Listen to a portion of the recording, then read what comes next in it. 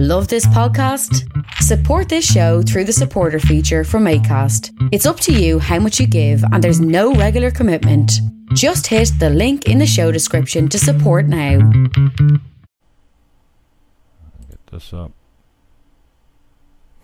All right, Denise McCallister is my guest. Thank you for your time, Denise. It's been a while. For those who don't know who you are, maybe you could just take a brief moment to tell us who you are and what you're all about. There's a description up here as far as to the books you've written. You're the author of, is it Real Romans?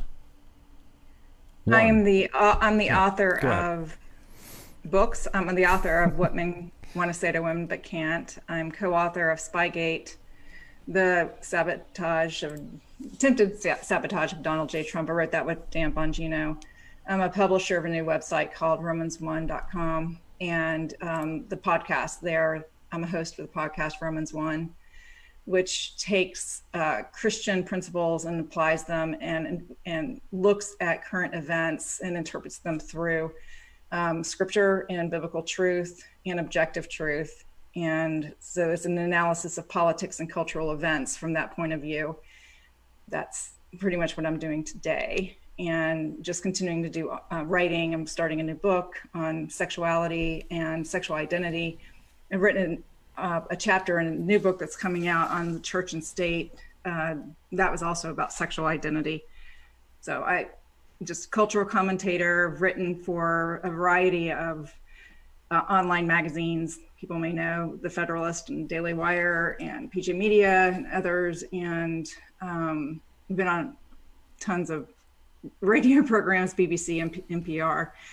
Been over on Fox News and CNN, Sean Hannity and all that kind of stuff. So a lot of different platforms, just doing cultural commentary and political commentary. But I'm mainly focused on religious, cultural, political commentary now. Don't forget Milo. That was a great session you had with him. I know you're really fond of him, and I go back and forth on him. I could take him in short bursts, I think. Yeah, I was interviewed on his show once. Yeah, he's great to interview with.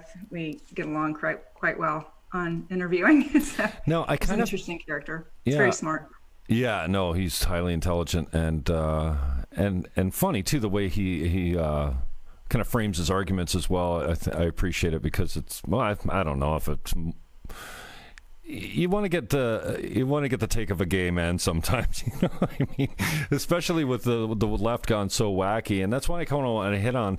I feel like I kind of wasted the resource with you last time because we only just talked a little bit about cancel culture, how it happens on the right, and now Michelle Malkin is screaming from the rooftops. I think I don't know if I'm just hearing her more now or what, but I don't know what's kind of triggered her to come so hard against, the likes of Con Inc., and which,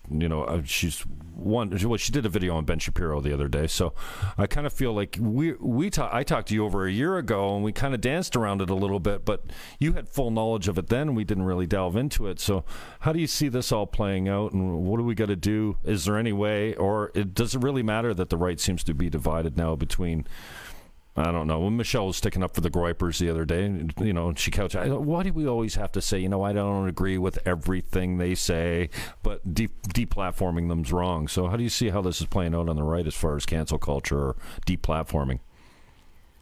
Well, it's been going on for a while. I mean, people who aren't familiar with Michelle's situation, when she started doing some work with America First, which has been labeled an anti-Semitic organization because of some comments by its founder, Nick Fuentes. I'm not going to get into validating or not validating that. I think that he has a lot of humor that people have misunderstood and taken as opinion and him exerting some kind of fact. But regardless, it doesn't matter. The organization has a lot of good points to it as far as dealing with immigration and being concerned about the transformation of America from its founding principles, particularly its Christian foundational principles. And so Michelle works with them, has supported them, has spoken at their events in order to encourage that messaging. Obviously, none of the bad messaging. Well, when she did, She was immediately called out by Ben Shapiro, who basically called for her deplatforming and removing her because of her association with America First. And then she was uninvited by the YAF. It's the Young Americans Foundation. It's associated with Turning Point USA, Charlie Kirk, and all of that crowd. Disinvited her from speaking at any of their events. She was also removed and kicked out and banned from Fox News. So because of mere association, not stepping back to see how much that Michelle Malkin, through many decades, even before these young pups like Ben Shapiro were crawling out of their diapers, was doing a whole lot of wonderful work for conservatism, and has consistently been a strong Christian woman, a Christian voice, a conservative voice that's been foundational to our politics. Despite this fact, simply because she associated and aligned with an unacceptable, quote unquote, group that was deemed unacceptable by the in-group among the conservative elite, media elite, she has been basically silenced, banned, deplatformed, lost income. And so she talked a lot about it when it happened. It happened also with me. I was deplatformed because I offended a gay liberal who had falsely accused my husband of abuse. And then I was deluged by his minions with threats of police phone calls and social service intervention, saying that my husband was abusing me when he wasn't. And so I basically yelled at him on Twitter and said something that was actually true, but it wasn't said very nicely. And I was immediately deplatformed by Ben Shapiro, Daily Wire, The Federalist, PJ Media. I was also banned from Fox News. So despite the fact, like Michelle, I've been a voice for conservatism for years. I, definitely have my cred in being able to promote conservative values and principles and been a strong voice in that, but because of one thing that offended a sacred cow, both among libertarians and pseudo-conservatives and those on the left, I was deplatformed. And, this is pretty much, that's not the only example. There's others. Alex Jones and Milo is another example of deplatforming that was very much generated by the right against him. So Ben Shapiro was also, this is why Milo calls Ben Shapiro the poison dwarf. He's just a real problem. And when it comes to maneuvering for the deplatforming of people on the right, Tucker Carlson, and then among all that, when that happened to me and also happened to Michelle, but I can only speak to my situation, there was no support. There was a much applauding, I should say, by many, many conservatives on the right for my deplatforming, and actual calls in writing for my deplatforming, and behind the scenes commentary about my deplatforming. Tucker Carlson himself was very supportive of my deplatforming and said some pretty nasty things about me. So it's just this kind of, I know it sounds very high school, it sounds very tit for tat, it sounds very nasty, but it's actually very serious when you start deplatforming people because they don't fit into a certain group or because they offend you because of some kind of PC thing. You're acting just like the left. You're using the same tools and weapons of the left to go after your own. And then the reason why you're hearing about it more now is because the left is actually getting more and more active in deplatforming during this time, with tribalism on the rise and everything. So as that's happening more and more, you're having people on the right, people like Ben Shapiro, who are themselves being attacked by the left, saying, we're not for cancel culture, we're against this, we're against deplatforming. This is only something the left does. And, Michelle and I and others are going, whoa, that's actually not true. You're very supportive of deplatforming. It just depends on who it is and what what it is that you're offended by.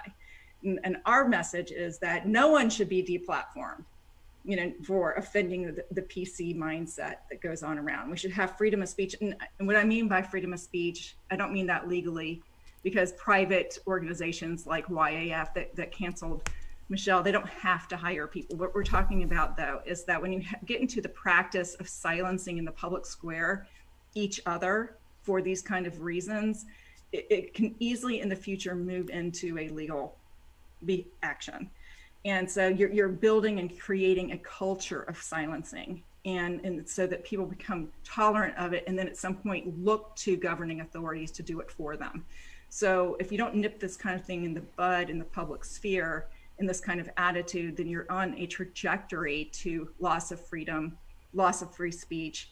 It's also dangerous because you're labeling certain individuals simply because you've pushed them into a group that you have deemed unacceptable. You've stigmatized them and delegitimized them. This is pure leftist, Marxist, Stalinist tactics in order to delegitimize. The scary end of that, of course, is scapegoating, the kind of thing that leads to violence against people who you don't agree with.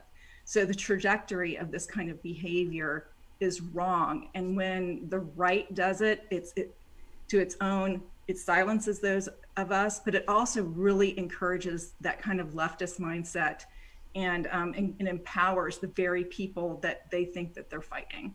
So when Ben Shapiro, for example, deplatforms me because I offended a liberal gay guy, he's encouraging and empowering the left in its canceling and deplatforming anyone who opposes the LGBT agenda. He's setting himself in the place along with the leftists who are doing damage to our culture. And that's just one example. It can be other PC darlings and sacred cows, whatever it is that you're being deplatformed for. So that's kind of what's going on. That's what has Michelle upset. And for these guys to come out and play all innocent and victim and like, oh, woe is us, we would never do this to anybody. No, you do, and you need to stop because it's destroying the conservative power movement in order to make a difference in this nation. I think you hit it right on the head there as far as, it's causing division, which is bad. And I love your comments about the faux conservatives. I think I'm a little naive to this because I just came around to, I used to be addicted to Canadian politics, both municipally, regionally, provincially, and federally. And now I can't take my eyes off Trump and the American politics. I've learned more about how the American system works because I was just never into it. I've run 10 elections up in Canada. I was just never interested in American politics. And since Trump, I can't look away. So when, part of my red pilling involved guys like Steven Crowder, Gavin McInnes, Jordan Peterson, and Ben Shapiro. And so, I'm interested in your thoughts on faux conservatism because, I feel like the voice needs to be united. And when it comes to Con Inc., whether it's Shapiro or Charlie Kirk, again, the last time I saw Michelle Malkin on YAF or with Charlie Kirk's, I don't know where she was, her message was fire, absolute. She was saying the quiet parts. She was screaming quiet parts, which I really enjoy. And so because I've got a fondness for my wokeism, coming right from my far left, I wasn't an activist, but I ran for the Green Party. I mean, it doesn't get more left than that. And I still kind of see myself as a, take care of people, when it comes to social stuff, I still land on the left. But what do you think it is with Con Inc.? Is it just the money? Whether it's Charlie Kirk's group or these are bright guys. They got to see.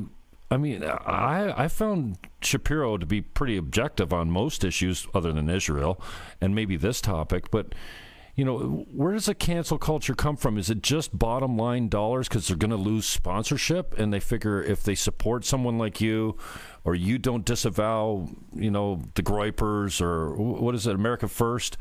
Yeah, and Nick Fuentes, I don't know him. I haven't studied him. He was clearly joking about the ovens and stuff.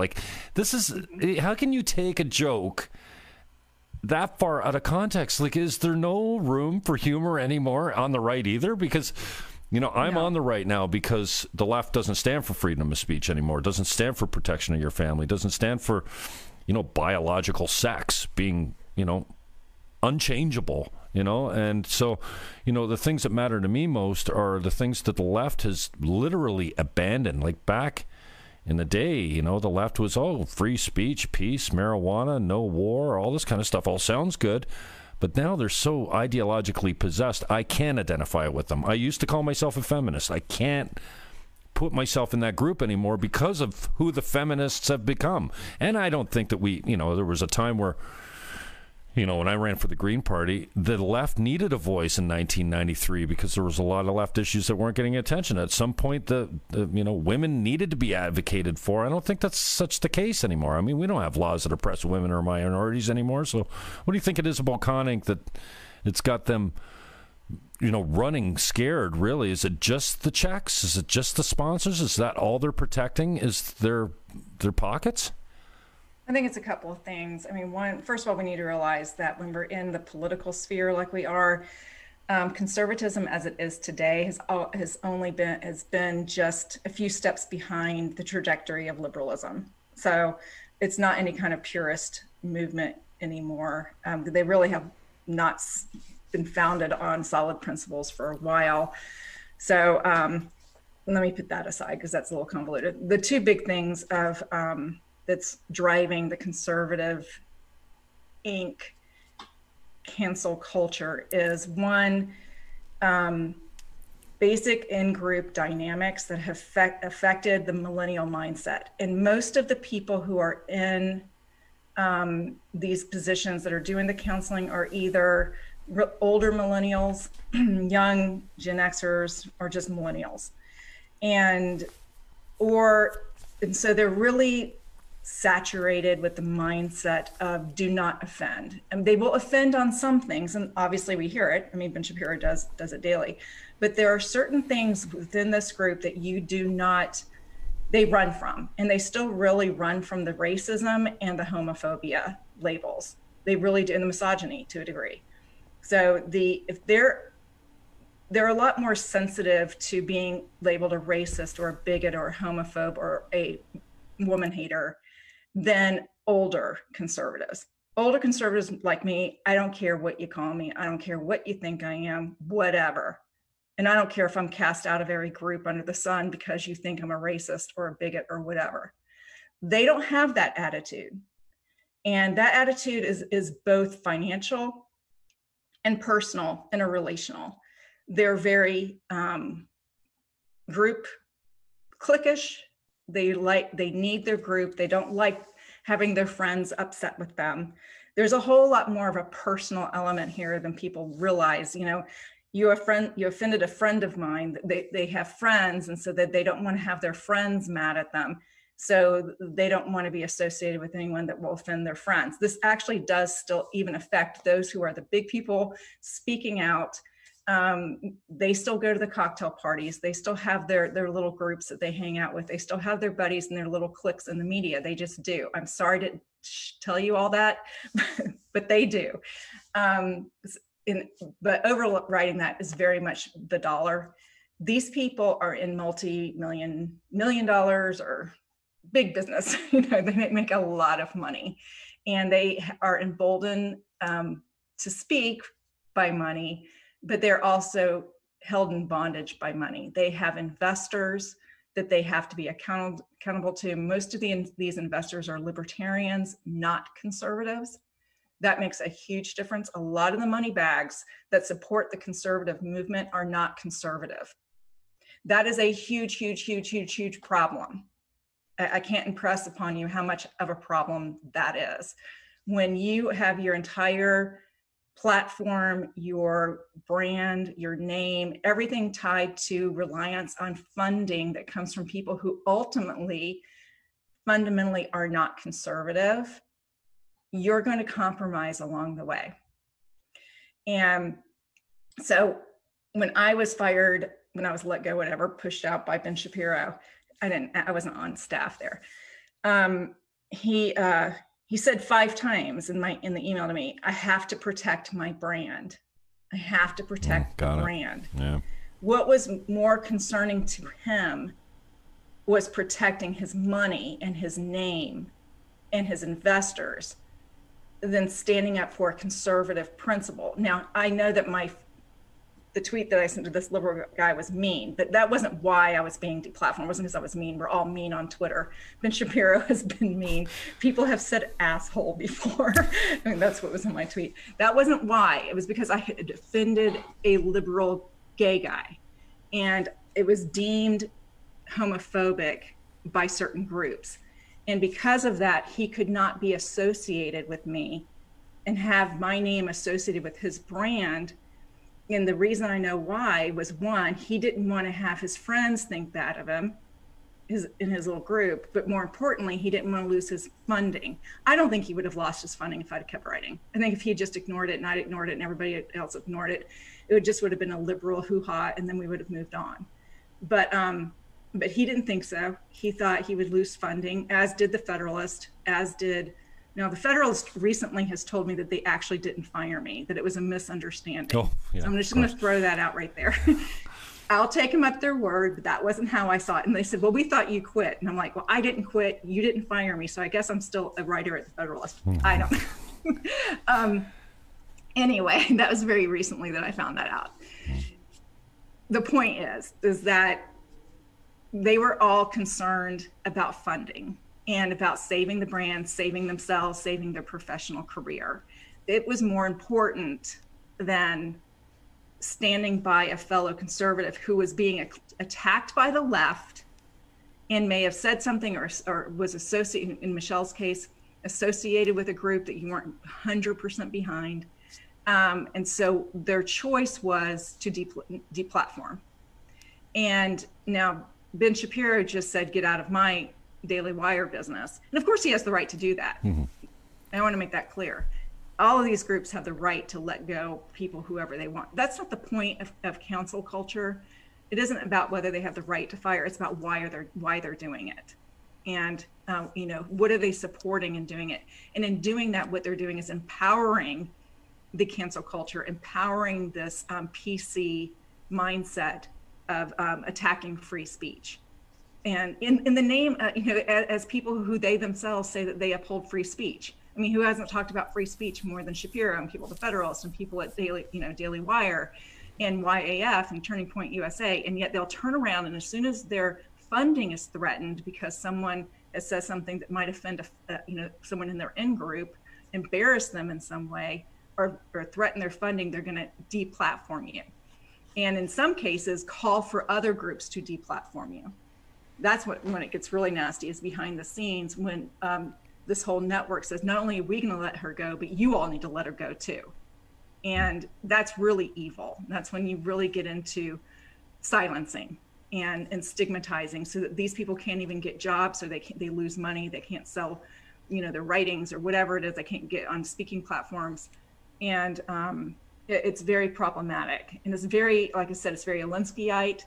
It's, so I don't, when I hear them come out when they're attacked by the left and complain about the cancel culture, Michelle and I are going to go, well, then you need to stop it too, because you're really causing a problem.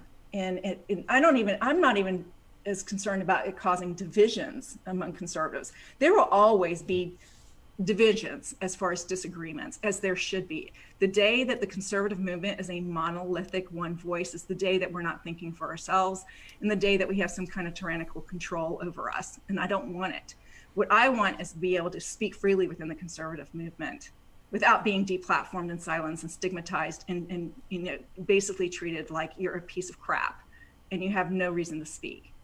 So this is the problem with the whole cancel thing, is that it's not so much the division that it's causing on the right, fundamentally just as far as disagreement goes and lack of unity. It's that it empowers the very people who are trying to destroy the right. And that's my concern about it. It's not, oh, you guys are you're not being unified. I'm gonna screw that. I mean, we're not always unified, and that's fine. We haven't been unified about abortion forever. We're not unified about what role government should play in certain issues. We're not unified about even sexuality issues. But we can still be unified on some of the big things. We can still have those voices speaking and continue to speak and stand for conservative principles in that. But when you start deplatforming your own, you are empowering a leftist machine that is going to destroy you. And, so you just, people need to be aware about how serious this is. This isn't just Michelle getting mad or me getting mad or anyone being bitter or anything like that. It's a real danger because what you got to understand is that the leftist strategy to deplatform and to silence is to get one of their strategies is to get us to do it ourselves. That's what they want. Not only that they do it, they want you to do it to yourself. It's like, they want you to become the snitches. They want you to turn on your own. I mean, this is what makes it really effective, is not only when they're doing it, but when you're doing it to each other. And so it's dangerous stuff and it needs to stop. So financial consideration couched and presented as virtue and principle, is that how you would sum it up? Basically, it's just, I mean, you would think a guy like Ben Shapiro would understand, never kneel, never apologize, don't justify, stick up for your friends. Like, I mean, you would think a guy like that knows, and geez, for crying out loud, I don't know how many subscribers he's got. Gavin McInnes brags about 20,000. I know he's probably a fraction of what Shapiro and guys like Crowder does, and they're funded by their subscriptions. There's, probably 100,000 people paying Ben Shapiro $10 a month, aren't there? No. He's mainly funded by investors. That's his major income. He's not just selling a product and he's worried about his customers. No, it's investors. So that's why he's so conscious about the brand, quote unquote. Oh yeah, you don't want to lose your big old investors. I mean, a lot of these websites, and some of them have lost investors, and they have to get loans, and then they do have to rely on public, the customer, basically subscriptions. Yeah. They're not. I mean, they get money from their subscriptions, and don't get me wrong, but no, it's their investors. It's the big money that's behind this stuff. That's who they don't want to. I mean, money is such a big part of this, and who the investors are and how they're accountable to the investors. And they're probably even concerned about losing subscribers as well. I mean, that's all part of it, but it comes down to money. And of course, one of them would probably say, well, I do have to take that into consideration. It's just part of it. It's just realistic. I just have to, because that's the way it is. Well, then you need to, that's where I'm like, well, we need to stop having so much power and money put into single platforms and think that they are so irreplaceable and so indispensable that they can cancel their own because it's so, they're too big to fail. And then, I mean, I think we're getting too much in the mindset of a lot of these media voices as being too big to fail. The minute we're there, the minute we've become enslaved to the pragmatism of being having to desert your own. And so we need to diversify the voices, diversify the money. I think a little bit more, diversify the power in the speaking, and instead of lifting up just a few and empowering them so much that they become desperate and say, no, I can't lose this. We can't lose that. So we'll do whatever we can and kill even our own side in order to stay speaking. It's kind of the mentality, even of support of Trump himself. Too big to fail. And I say that as a Trump supporter. It's just the attitude of it in the long term. We need to be careful and be cautious about that. I guess they can even, fool the right. I mean, we've seen people like you, Michelle Malkin, that have been brought into and done work for and spoken at events for Turning Point. I mean, for crying out loud, Ashley St. Clair, they tried to cancel as well. As far as, because she was seen in a picture with Nick Fuentes, I like Ashley. I think she's got a strong voice, kind of a e-girl or whatever you call her, but she's got an influence. And I think she went into it with a good heart, and then a picture surfaces of her at a late night party with Nick Fuentes. I didn't even know who Nick Fuentes was at the time, and next thing you know, she's done. And she went out, she didn't say much about it, kind of, had some sort of class about it, but it seems like even the conservatives are fooled by these guys until push comes to shove, and then they bail on you, and then you find out exactly who they are, I guess.